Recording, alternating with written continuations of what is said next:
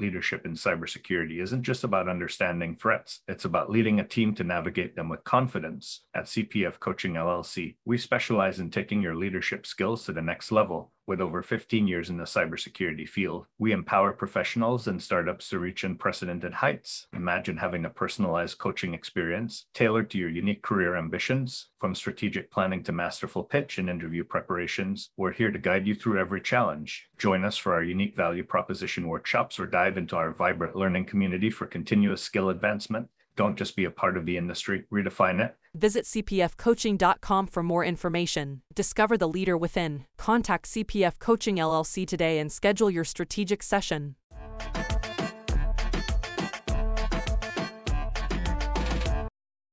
Welcome to another episode of Breaking into Cybersecurity Leadership. Today's guest is Tom Marshland, a volunteer chairman of the board at VetSec, which is a 501(c)(3) that provides transition assistance for veterans and others seeking employment after their military or of duty. He's currently in a skill bridge program and transitioning out of the military at the beginning of 2024. So he's the perfect person to talk to us about some of the challenges and opportunities that employers can have with military candidates that are coming out and how to provide them with the best environment to land on. Tom, tell us a little bit more about yourself. Hey, thanks, Chris. I appreciate you having me on. I've been active duty Navy for the past 22 years. I joined the Navy just before September of 2001, just before 9/11, and was in boot camp when 9/11 happened. I served in the Navy's nuclear power field, working on submarines for the last 22 years, culminating as the lead enlisted person in charge of the Navy's nuclear power plants on the submarines that I served on. And the last 3 years, I've been serving at a shore-based facility, providing some oversight for those submarines in a geographical location, and have been working pretty much since just before the pandemic started on my own transition out of the military and working on transitioning into cybersecurity myself.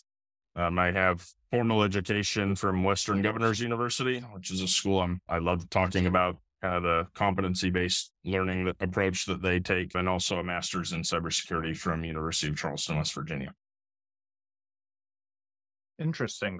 Outside of potentially the military putting you on leader track, what made you want to lead versus staying an individual contributor? That's a good question. I really like the technical side of things, but the Navy's track for me, so to speak. When you get promoted in the military, you're automatically awarded kind of positions of greater authority and responsibility. And by that nature, I was forced into some of those leadership roles. I really enjoyed the ability to communicate to different teams and work on bringing them together towards a common goal. In 2018, the submarine I was on got to go up under the polar ice cap and surface at the North Pole, and did very well on other nuclear inspections and things that we had there as well, and very successful on our missions. And it was just really rewarding to see the success of a team that started on a submarine that had been in a shipyard environment for 5 years, where the proficiency of operating that ship at sea was extremely low, to the end of my tour on that submarine, where we were ranked as the number 2 fast attack submarine in the Pacific Fleet, and we were scoring excellence on all of our inspections. And just seeing the success and the growth of that team was just extremely rewarding for me. And combining that with some of the roles that I've had in the military where I've gotten the chance to work in IT and cybersecurity really cemented home for me that I wanted to get into the leadership side of things when I transitioned.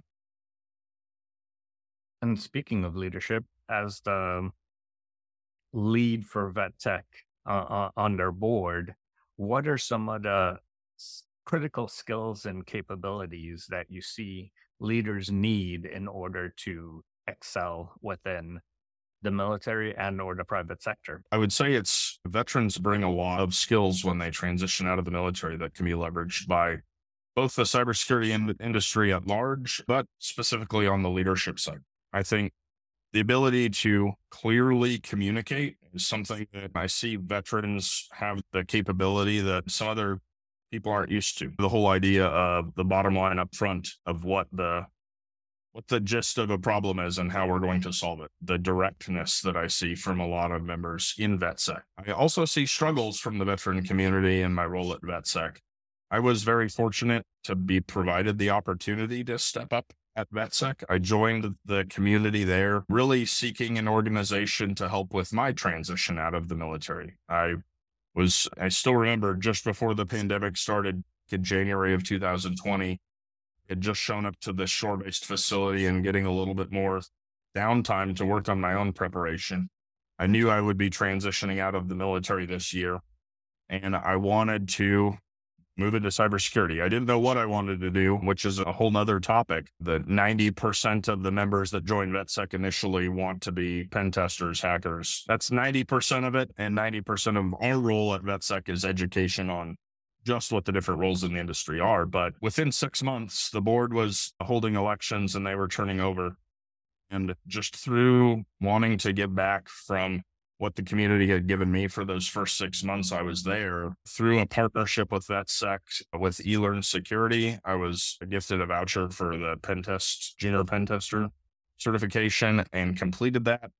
And I saw just a really great welcoming community of military veterans who had transitioned into cybersecurity successfully and were giving back of their own accord, providing advice in the different channels, whether it was how to navigate your military medical benefits, your VA disability, or whether it was the technical topics. I saw just a wonderful community of people that were giving back, and I was quickly afforded the opportunity to help out myself. In my role, both in the military and at VetSec, the big takeaways or skills that I think are needed are the ability to stay organized and the ability to just clearly communicate. And that's both orally and in writing. Beyond that, I think that veterans always have come with a kind of mission mindset. And I think that's very applicable to cybersecurity. And I think that's why a lot of veterans find a home in the industry in cyber, is because there is that mission of defending the network or going after an objective and not stopping until you get it. And the relentless pursuit of those objectives, I think, is a big factor on how veterans can contribute to companies and help make them successful. And just a little plug for my other my other volunteer organization, Whole Cyberhuman Initiative, that also helps veterans with their transition. To stray back to what you were saying, what are some of the challenges that you see with veterans finding their own in the private sector? You mentioned that there were some struggles there, both with finding a path and finding that sense of mission after the military. How can employers step up to the plate and potentially help them have a better landing? Talk a little bit about my own journey in that role. Members, and I don't want to speak for the group at large, so that's not what I'm trying to do here, but I see a lot of members who struggle finding a community after they leave the service. I see a lot of military members who had their unit or their command, and when they announce that they're leaving, when they make that decision, they lose form of a community because there's a sense of leaving the military from some of the leaders within the community as, hey, oh, you're quitting, or hey, you're leaving, so you're not a retention statistic for us anymore, so we don't need to care. And I see a lot of military members who join VetSec looking for some kind of a bridge there where they can still talk to military members who have gone through some of the same struggles that they have gone through. And they don't see that necessarily just with a new employer. I also see just a vast lack of education around how to transition. Going to my own story, I joined the military at the age of 17. The only jobs I had before joining the military were at a fast food place and at a restaurant. I had never written a resume in my life. I wouldn't really say that I'd done any kind of interviews. Yeah, do you know how to flip a burger? Great, you're hired, was the interviews I'd done at that point. And that whole thing called LinkedIn, I didn't have that much experience with it other than some people told me I should make a profile. And so the biggest things that I see that organizations like Whole Cyberhuman, like VetSec, like some of the other nonprofits out there. But to your point, what can employers do to step up is I think education on the industry is a big part of it. For the nonprofits that are working to bridge this gap, I think helping veterans develop those skills that I talked about, interviews, resumes, and how to professionally network. I think those are skills that are lost. In the military, we're forced to build that professional network. They make us move every 3 years. We meet new people as a function of that. But in the real world, we don't. And especially when you're looking for jobs, one thing that completely surprised me was how important professional networking is compared to going on Indeed.com and submitting a resume. My post-military role was found purely through networking from VetSec and purely from members sharing jobs and referring people that they knew. And I think a lot of the jobs out there are gained in that manner. Is would rather hire somebody that they know or that works for them knows as a person that's going to be a good fit for the role, rather than just some random who applied to 300 jobs with the same cookie cutter resume and didn't tailor it to the role. The last thing I'll say on the employers stepping up to the plate front is, in at least my field in the military, we were and are very procedure oriented and very attention to detail oriented. And I see a stigma with military members being hesitant to apply for jobs unless they meet every bullet that's listed under those job requirements. And that's something I almost have to break people of in my role at VetSec in mentoring people transitioning out of the service is you don't have to meet every single bullet under job requirements to apply for it, but many of them think they do because it's a requirement, right? And so they don't understand that. And that's something that I really would encourage employers to take an honest, hard look at. What does that person really have to know to do the job I'm hiring for? Do they really need a bachelor's degree to be a SOC analyst? Probably not. Do they need a CIP to be an individual contributor? Probably not. And so I would really encourage employers to take a hard look at those as well and really consider that in the current landscape, you're going to be training up talent. You're not necessarily going to hire the perfect fit for the role, and you need to be willing to do that as well.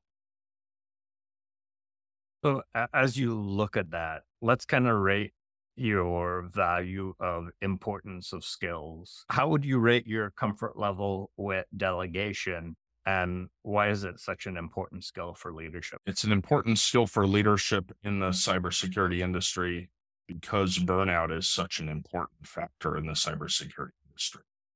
Someone who can't delegate is someone who's going to take on way more than they can handle, especially in leadership roles. And you have to be willing to place trust in the people that are working for you, that they're going to get the job done. And by that manner, as a leader in the industry, you're also responsible for making sure that you've taught them appropriately and that you have trained them appropriately. Going back to my last comment, you're not going to be able to just hire somebody and they're going to walk in and be performing 100% of that job description that you hired them for. There's an onboarding process and there's a time to learn that environment. In my current role, we work heavily with designing networks and designing scenarios that emulate advanced persistent threat groups out there. That's not something that somebody can walk in off the street, even with the skill sets in the scripting languages that they need, and just be able to do it day one. They have to learn the environment that they're working in. They have to understand the company's nuances and procedures. But as a leader, you have to be willing to delegate tasks down to the people that are the best fit for the role. Those tasks also will help them grow just as much as helping you grow as a leader and being able to accomplish more than a single person on a single task.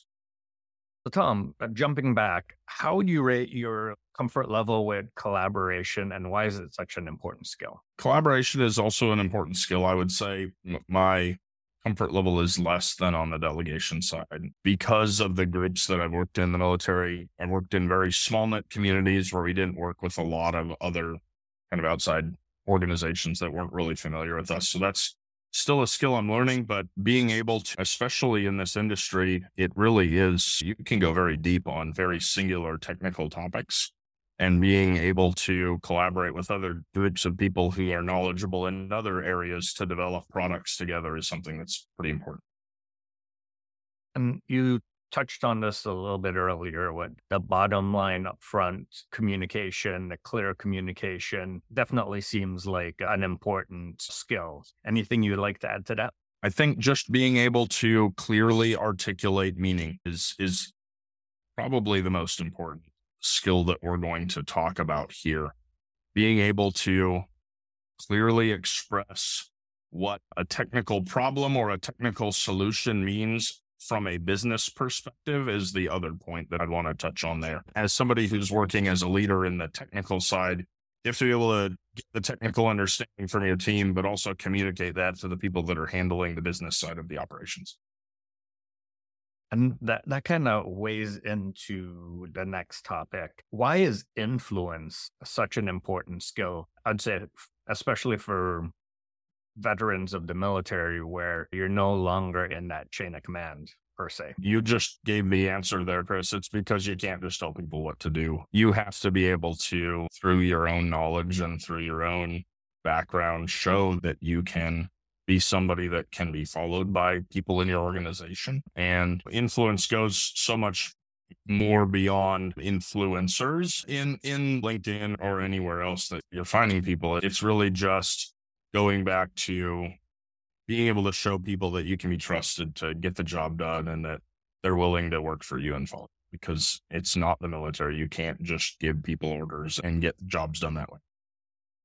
And earlier you mentioned the value of networking in groups like VET's whole Cyberhuman initiative and other areas. Any other advice you'd want to give for those transitioning out? I will say, just to plug VetSec a little bit more, those three areas that I talked about, education on the industry, but resumes, interviews, and networking, we've specifically tried to develop courses that have taken a lot of the tips that we've seen just from our own community platform, including what template to use, why you shouldn't use a photo of yourself in uniform as your LinkedIn profile, all things like that. I would just encourage people to take those courses, free resources out there, and also go to the VetSec YouTube page because we had talks at our last conference on all of these topics plus more.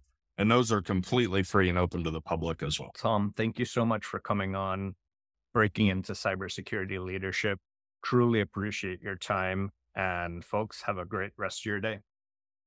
In the rapidly evolving world of cybersecurity, your business needs a guide that's as dynamic as the threats you face. CPF Coaching LLC delivers unparalleled expertise to elevate your cybersecurity startup or business. With a decade and a half of specialized experience, we're not just advisors, we're your strategic partners in growth and risk mitigation. Our tailored advisory services range from immediate hourly guidance to comprehensive 3 or 6 month packages, all supported with encrypted messaging for real-time assistance. For more information, cpfcoaching.com is your destination. Forge a path to success and distinction in the cybersecurity landscape. Connect with CPF Coaching LLC today and secure your business's future.